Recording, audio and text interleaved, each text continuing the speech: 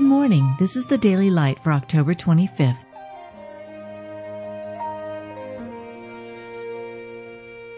Be thou my vision, O Lord of my heart, not be all else to me, save that. Lo, I am with you always, even until the end of the world. If two of you shall agree on earth as touching anything that they shall ask, it shall be done for them of my Father which is in heaven. For where two or three are gathered together in my name, there am I in the midst of them. He that hath my commandments and keepeth them, he it is that loveth me.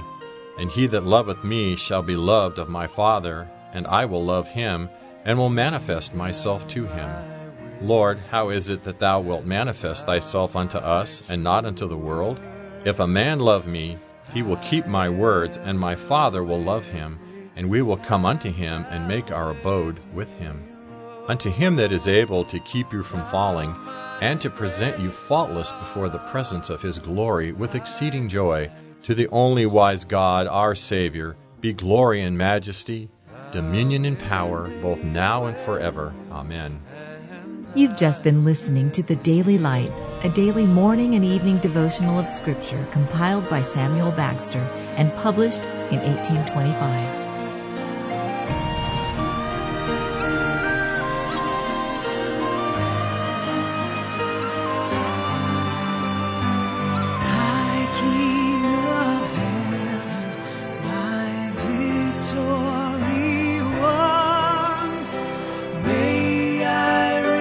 Heaven's joy so bright, heaven's sun, heart of my own heart, whatever befall, still be my vision, O ruler of all.